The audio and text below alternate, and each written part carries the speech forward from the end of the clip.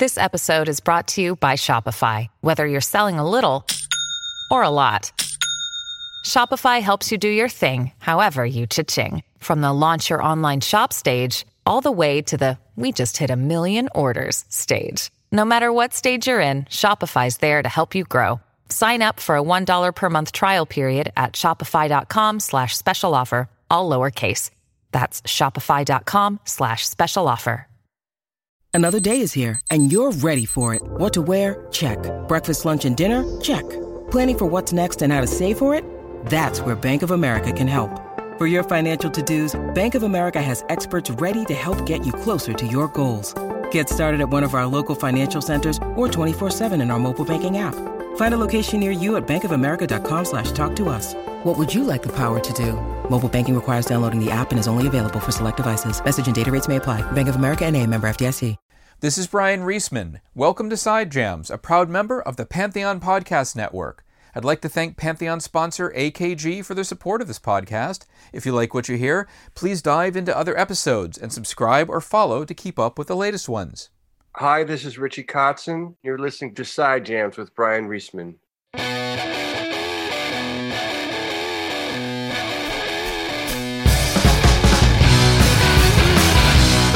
Impassioned singer Diamante loves to combine 2000s pop rock with 80s rock, and on her latest album, American Dream, she works that combo to the max. She managed to write new songs and complete other ones she had been working on, and record them all over the past year, and she's eager to take the new tunes on the road. During quarantine, she's also finished studying for her bachelor's degree in business administration at the University of Redlands in Southern California, which should prove useful in her chosen career. She's been alternating between touring and studying for years, so she felt empowered to get her degree, finish her new album, and express deep thoughts about a major breakup she went through.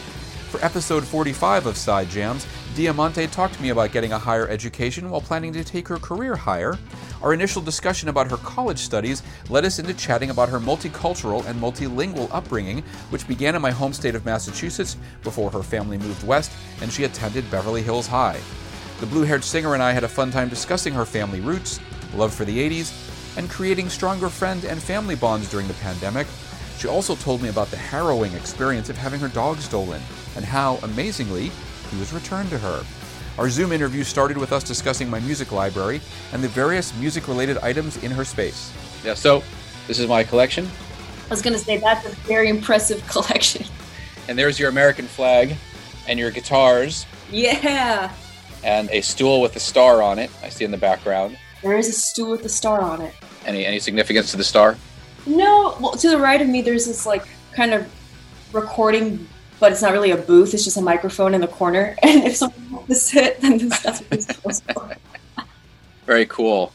Well, thank you for taking the time to chat. I appreciate it. Yeah, of course. Thank you for having me. I've been checking out the new album, and I was enjoying. I like the fact that I think Obvious has a little bit of has like kind of a Sabbathy intro to it. It goes in a different direction, but I'm like, yeah, here's some Sabbath, and then totally, it's cool. Like you exude a lot of energy, and at the same time, there's a lot of vulnerability to the lyrics. Yeah, I mean, the album rocks out, but you're having sort of a lot of self doubt, and there's some of the relationships on this album, and then you have to reverse the Joan Jett thing of "I love myself for hating you." I had to do it. Was there a lot of relationship by people that inspired this, or was it just stuff you've been writing over time? Yeah, absolutely. Every song on this album directly happened to me. So that's why it's all very personal, very detailed. And that's why you hear like a chunk of songs about a terrible heartbreak, because that had happened to me 2 years ago when I started writing for this album. And then you see like a little story arc where I come out of that and then I end up meeting somebody new. And that's when you get to like Hopeless. And then I'm more empowered at this point. And so there's like an upwards trajectory. And this all happened in the span of 2 years. So yeah, you definitely hear the storyline in the album. Things got better, and then I had a song called Hopeless. I'm like, I love ironic song titles. They're just like, oh, how could it get it any worse with the song Hopeless? And it's the one love song on the album. And after this past year we've all been through, it's just like, that's just how we feel now. But you're from the Boston area. Yeah. And so am I. You are? No way. What part? Lexington. I'm Newton. Yeah. There we go. We both had good school systems. I think we probably were competitors at sports too, I imagine. Probably, yeah. Yeah. And then you went out to LA, and it's funny because I lived in LA the summer of 1990 and then the summer of 91 to the fall of 93. So right at the end of the hair band cycle. Wow. That was an interesting time. What was that like? Well, the summer of 1990, my ex-roommate and I, Sven, one of my college classmates, he and I lived at Hollywood Boulevard in North Fuller, which is 2 blocks north of the Rock and Roll Ralphs. Oh. It was like senior citizens by day, rockers by night. Although the only rocker that I recognized was Tammy Down. I saw him a couple times, Pastor Pussycat. It was just the thing where like I had hair a third of the way down my back. Amazing. It was great. My ex-roommate had blonde hair, blue eyes, short hair. So if we went to Malibu and he wanted to boogie board, then all the women would check him out. We come back to the complex and all the women are checking me out because that's how that worked. Some guy, I remember going by this guy's room and he was practicing his scream. He was like, I'm going to give you my love. And it's like, there's no music. It's just he's singing to whatever he's got in the headphones. I'm like, this is really 80s, man. That's amazing. I wish I could have seen all that. I really do. Well, cruising the Sunset Strip back then, it would take you 45 minutes to go a mile to cruise through the strip on the weekend. And they started to make that illegal because it was like all people wanted to do was to check out the dudes with the long hair, the girls with the big hair and the stilettos. And like, yeah, it was what it looked like. But you didn't want to be on a bill with a band that wasn't fit. It didn't fit. So I saw a group. I went to the Roxy for the first time, and it was 89. There was a pop band that opened up, and all these kids are dancing. And then this metal band called The Kingdom comes on, and people have no idea what to think because it's twice as loud. And somebody in the middle of the set yells out, "Play something with some rhythm in it."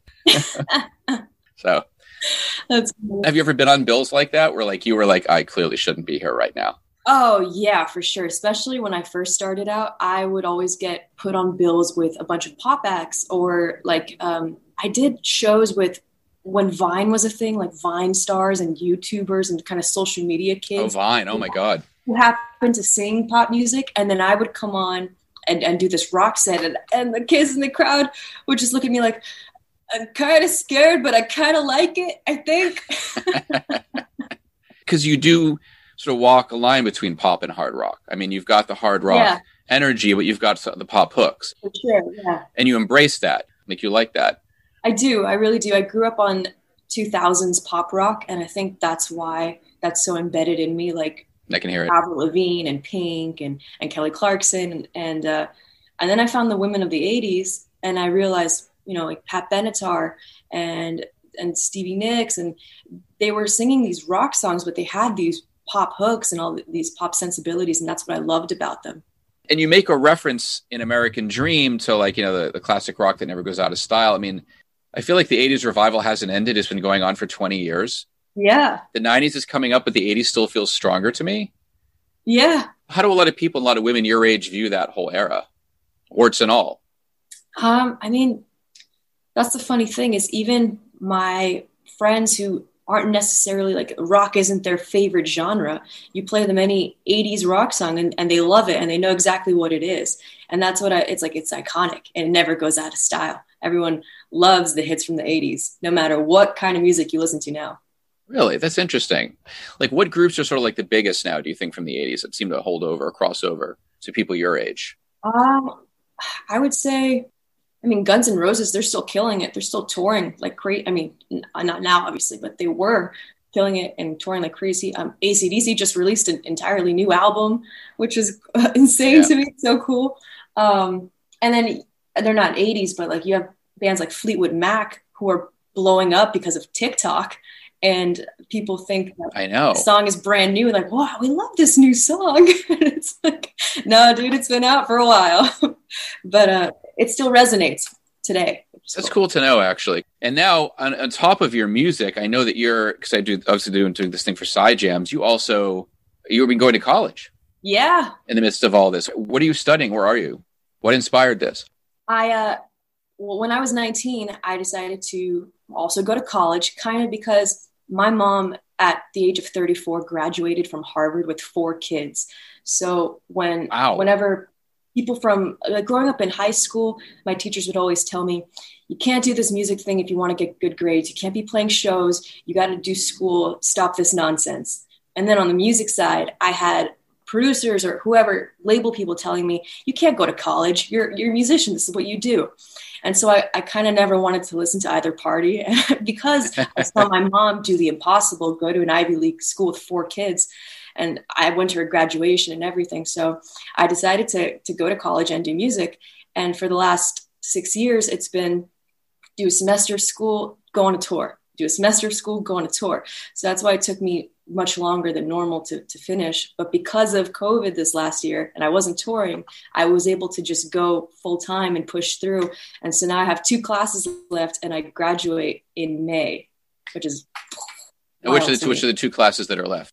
It's a international business class and a finance class. So I'm going for business because I figured there's so much you can apply to music and music business, and especially someone like me who I'm independent and I kind of need to know a lot of things so I don't get screwed over. So it's been cool doing both at the same time. That's cool. So it's like a BA, a BFA, I even forget. BA, yeah. And what's in it? It's a music business, or it's just what they say? Just business administration.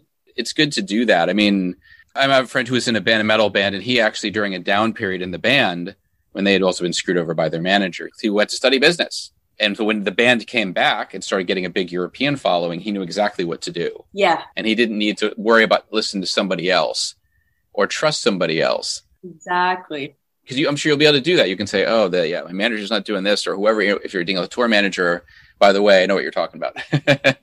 Yeah, exactly. I mean, I'm assuming you have good people around you anyway, but going back and forth, that's got to be interesting though. I mean, imagine does that help you creatively to have those little bit of breaks, like you're focusing on music and then you have to jump back into school? Yeah, it did.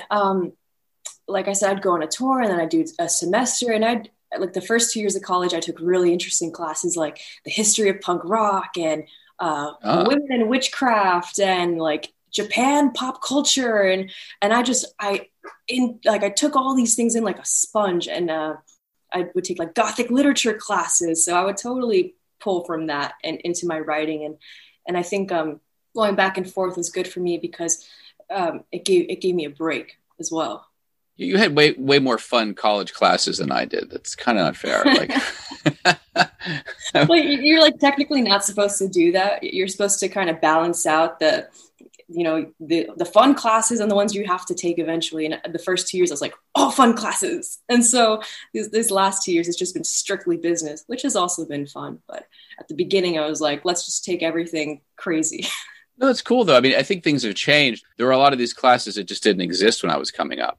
One of the things I've learned, I don't know if, and maybe this applies to you with these classes, is that you learn better when it's something you're interested in. Absolutely. I just found a lot of school outside of art. A lot of it to me was like, and I'm like, am I an idiot? And I'm like, no, I get good grades. It's just, there's different types of intelligences. Yeah. So how many people were aware that you're a singer? They probably figured out they probably figured music because you've got blue hair, but it's like back in the day with a guy, if you're a guy with long hair, you got to be in the music business. I definitely got some weird looks. The thing is, when I was in high school, I was very vocal about the fact that I wanted to pursue music, and I would play shows and I'd invite all these people from my high school to come out and see the shows. And I ended up getting really bullied for it, especially by the older girls be like, oh, you're trying to do music, huh? And so I got a hard time for it. And when I went to college, and even teachers too, they gave me a hard time for doing music. So I went to college. My mindset was like, stay on the DL. Don't say you do anything. Just pretend like you're a normal kid. And, people who either found me on social media or whatever, or even just did like a lookup would find out. And I'd be like, yeah, that's what I do. But I didn't go broadcasting it just because I was so scarred by my high school experience. And I think it was better that way. But this is in Newton you're talking about. No, so I went to high school in Beverly Hills. That's right, because you spent your teen years in LA, so it was very even then, either Newton or Beverly Hills. It's LA, really? I know that's what you. We're jerks, like wow, right? But no, you'd think I was doing like the weirdest thing ever. So this is like the bad version of 90210. That's what you're telling me. Yes. Was this actually Beverly Hills High School? This was on the same high school. No, it was Beverly Hills High School. I think in high school though, there's a lot of that anyway. People get envious. Yeah, that you've decided you're going to stand out, and it's always been that way. Did your mom? It sounds like your mom is a very independent woman, and did she have a similar experience, do you think, growing up as you did? No, my mom was like, I was one of the popular kids, and I think because she grew up in Mexico, so I think the culture there is also just different. Oh yeah. And my dad, he was also one of the cool guys when he was growing up, and he grew up in Italy. So I don't know, man. I don't know if it's just a thing that happens here, but you have an interesting heritage. I do. Yeah, I do. And my mom grew up in Cuba. She's Spanish, French, Syrian. And my dad grew up in Illinois, and he's German, Irish, Scottish, English, I think. That's cool. It's interesting because it gives you a different perspective, doesn't it, than the average American? Because your parents both came from two completely different continents. Yeah. How do you think that affected the way you viewed things, the world, when you were growing up? I'd say that it's made me very grounded and family oriented, just because family is number one in both Mexican and Italian cultures. Yeah. And especially, I remember dinner time growing up as a kid. We all sit at the table, we all eat together. No one gets up until everyone's done. And there's always like an hour-long discussion after the meal about life and science and philosophy. Wow. And my dad would always lead these conversations. So I think that totally had an impact on how I grew up. Explore today's must-have trends and innovative styles at Mrs. B's Clearance and Outlet. Shop one-of-a-kind finds in today's must-have trends. Explore wall-to-wall deals, furniture, flooring, mattresses, home accents, seasonal favorites, and more. Discover unique new home decor, pillows, accessories, and more. There's something perfect for your style and budget. There's new inventory every day at up to 80% off suggested retail. Discover the style and savings of Mrs. B's Clearance and Outlet. I think my parents, up until maybe I was in high school, was sort of, we would have dinner together. And then my mom was a piano teacher and was a classically trained pianist, so she would be teaching in the house. Oh, that's cool. Yeah, although a lot of times I would be going upstairs, like sneaking upstairs and listening to music with headphones because I listen to metal, so I couldn't disturb the lessons too much. Because you had the Mexican and Italian side, I mean, are there certain things that you grew up with that have stuck with you? And did you hear it, Spanish and Italian being spoken? Oh, yeah. My household was just this weird, like, blend of languages because my siblings and I all speak English to each other. My mom, she speaks English to us, but if we were in Mexico, we'd start speaking Spanish. My dad refused to speak English my entire life, so only spoke to us in Italian. But we, for some reason, responded back in English. So it's just so bizarre. So if someone says something in Italian to me, I know exactly what they're saying. I understand the language 100%, but I don't speak it because I never spoke Italian, which is weird, but I do speak Spanish because I did do that. So wait, so you understood what you basically got to understand what he was saying? Oh yeah, he'll have like full-on dissertations with me in Italian, and I know exactly what he's saying, and I'll be like, "Yeah, I agree with you, Dad." You can't speak Italian. It's so funny. I don't know how that happened. I think my palate is definitely influenced by my upbringing. Like, I love spicy everything because of my mom. And I appreciate food because of my dad, because he has always been a foodie. He's an incredible cook, and he would teach me a lot about what goes with what. So I think my whole like obsession with food comes from them, definitely. Yeah, that's cool. Yeah, my mom, I think I had some things that were Middle Eastern or some things that were Cuban, like the chicken and rice. I never thought about it because it was just food. Yeah. And you went to Mexico. Did you go to Italy as well? I did. When I was 3-4 years old, I actually lived in Rome for like 2 years. I don't remember much of it because I was so little. Oh. And every winter we would go to this place called Cortina, which is near Switzerland. It's the Alps, and we would go on skiing trips up until I was like 12. And then Mexico, I'd go every summer because my grandma still lives there, and she has like this beautiful house there with like this property, and it was like this wonderland for me when I was little. It was so cool. So when do you think you'll get your degree then? Like the fall or like the end of the year? Well, I technically get my degree at the end of June. Oh, really? But you have 2 more classes, you said, right? Yeah. Well, 2 more classes that end in the middle of June. So I'll get it then. Oh, okay. Sorry. Okay. But I'm doing the whole virtual graduation on May 1st. So. Oh man, I was thinking it was too bad you couldn't do like the blue cap and gown that everybody does, and it fits with your hair. It'll just all blend together. I know. My cap and gown is black. It is. I feel bad for kids that are like 7 years old that have to do all this virtual stuff. It's got to be super weird for them. It's rough. I have 2 younger brothers, and my youngest brother had to graduate high school virtually, and he didn't get to do prom or any like the normal high school stuff. So that sucked. Yeah. And now both my brothers are like first year in college on a laptop, and it's really hard for them. And it's like, It's a bummer, man. How have you felt as a performer? How have I felt as a performer? About this whole time, yeah. Because a lot of people are obviously missing the stage. And I got to be honest, at the beginning of this, I definitely had an identity crisis. I was like, what do I do now? Because I had made the performer side of me so embedded in who I am as a person. Yeah. And I always thought of like, I'm Diamante and I tour and that's what I do. And I'm going to do this forever and I'm unstoppable and nothing's going to change. Mm-hmm. And when everything got flipped upside down on its head, I had this shock of like, who am I now? What do I do with my life? So after that kind of wore off, I just decided to make the best out of the situation. And that's why I was able to write and record this whole next album, because I was home and I wouldn't have been able to do that if I was on tour. And that's why I decided to go to school full time. So now it's awesome because of this last year, I'm releasing my second album and graduating college in the same week. It's so cool because that was happened. Yeah. That's cool. Yeah. Well, actually, it's interesting. I was going to say, and I wrote 5 new albums now. It's like Rammstein evidently has recorded a new album. I don't think they planned to do that. Like, well, we had some free time. It's kind of odd as an artist sometimes, because even though you have a strong sense of self, a lot of your sense of self is connected to what you do.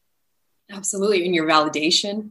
Yeah. And I think a lot of artists suffer from depression because when they're not, I'll notice I get depressed when I'm not doing all the things I want or not getting as much stuff. And then when I'm really busy, or I'm doing all this stuff, I'm a lot happier. Yeah. Depression just goes out the window. Or you get a little stressed, like, oh, no, I have too much. That happens too. Are there other things, are there passions you have outside of music, other things that make you happy, that bring you joy in your life? I love hanging out. I've realized this too this last year because I've come to learn how fragile life is and how anything can just end at any given moment. So I made it a point to really be with my family as much as possible. My dog, Nico, I hung out with him all the time because he got stolen back in January and we got him back. Oh, that's right. I saw you tweeted about that. And that doesn't happen very often either. I know. The chance of us getting him back was like 2%, dude. It was nuts. Well, just for the podcast, what's sort of the Cliff Notes or the Diamante's version of that?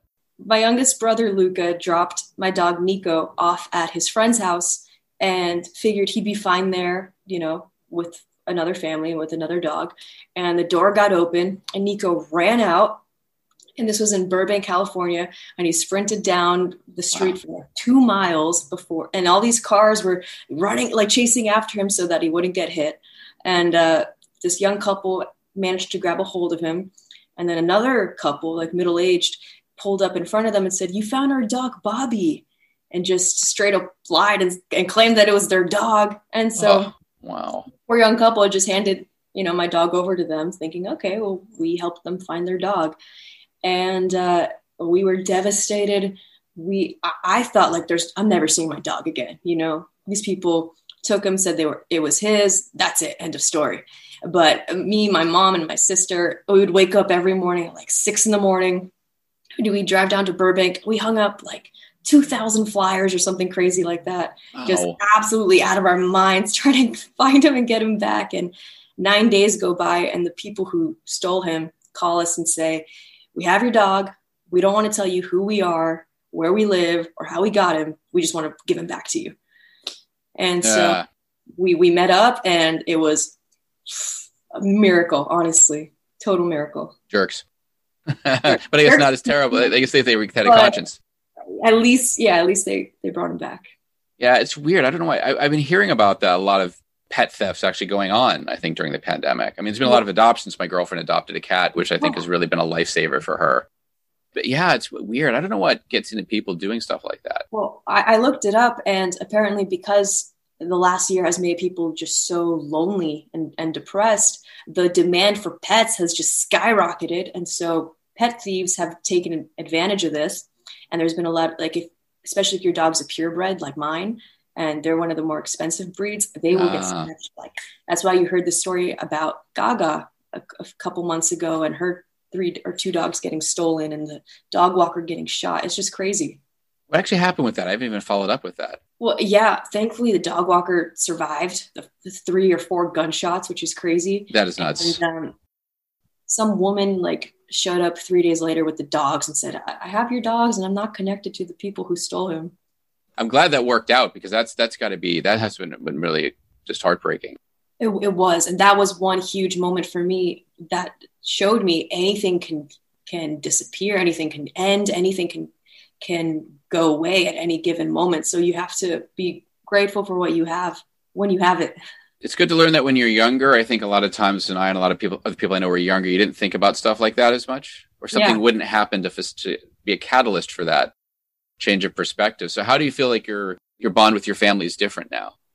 Oh, it's so much better, because like I said, my mentality was everything's going to be this way forever. So I would go 2 weeks without seeing them, even though I live 10 minutes away from them, because I figured they're going to always be there. It's fine. And now any chance I get to go see them, I go see them, because life is just so short. And that's the same with like friends. I've definitely kept in touch with my friends way more often. I'd go on tour and I wouldn't talk to my friends for 2 months, be like, oh, they'll be back when I come back to LA and we'll hang out and it's fine. So just appreciating people more, I definitely think I've done. It's funny because I've known people who lived out of town and then they moved into New York, and then I saw them less, because they're like, oh, I'll see them at some point. And in the past year, I found myself reaching out to people I don't stay in touch with as much. Yeah. Like I almost feel like I've taken some of my friends for granted, and some of them I'm like, I haven't spoken to this person in like 5 years.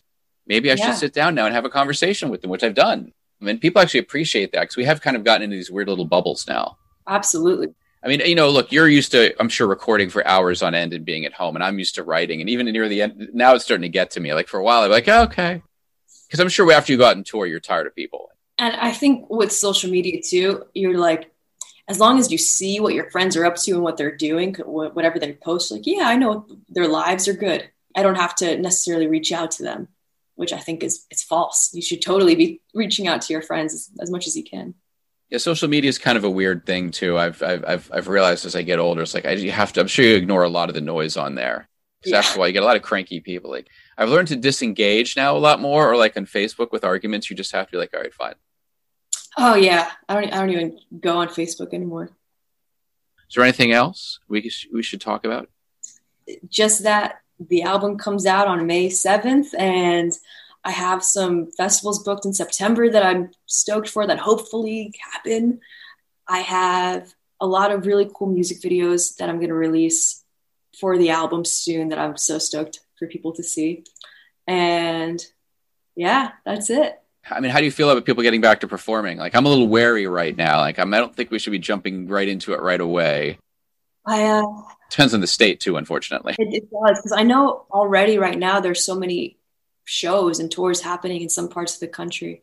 I'm excited for how the actual energy of the show is going to feel. I know when shows are really back up and running and it's safe to do so, that the fans are going to be like, this is incredible. We never thought this was going to happen again. And the performers are going to be on stage thinking, this is incredible. I get to do what I was supposed to do again. So I'm excited to see what that's going to be like.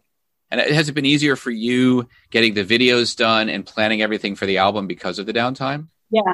Has it been less stressful for you?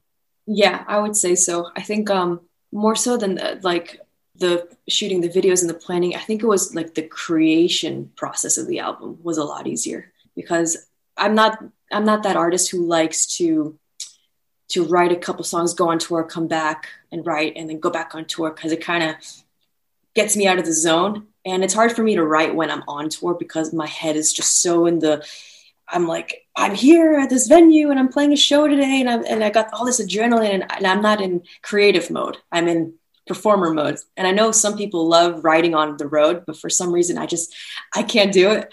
I like writing when I'm home. So I like having a long period of time where all I have to do is write. And that's what happened this last year. So it all worked out. Well, I remember I went backstage at a Black Eyed Peas show, actually, because I was writing about like the sound and all the technical stuff. And Will.i.am was just there with this setup in this room. He had this whole setup he brought on tour with him. Yeah, a lot of people do that. Whatever chance he could get, he would record stuff or jam. And I can see that some people just have that obsessive need to do it. But I can also understand being on a tour bus is probably not the most relaxing and conducive place. Or like you're in a green room with 10 other people. It's hard to sit down and focus. Well, thank you. It was great to chat with you. Yeah, thank you so much. This was awesome. Well, good luck with the new album. Thank you so much. Have fun happy graduation, even though I know it's not the same thing. Maybe you guys can have a belated party or something. Yeah, that's the goal. It is. Well, hopefully maybe your brother can do that too with his high school friends later on, Yeah. All right. Well, thank you so much, man. This was awesome. See you later. Bye-bye. That wraps up the latest Side Jams. Please join me next time when my guest will be Damon Johnson. As always, my theme music comes from Fox and the Law, licensed through AudioSocket. Thank you very much for listening and your support.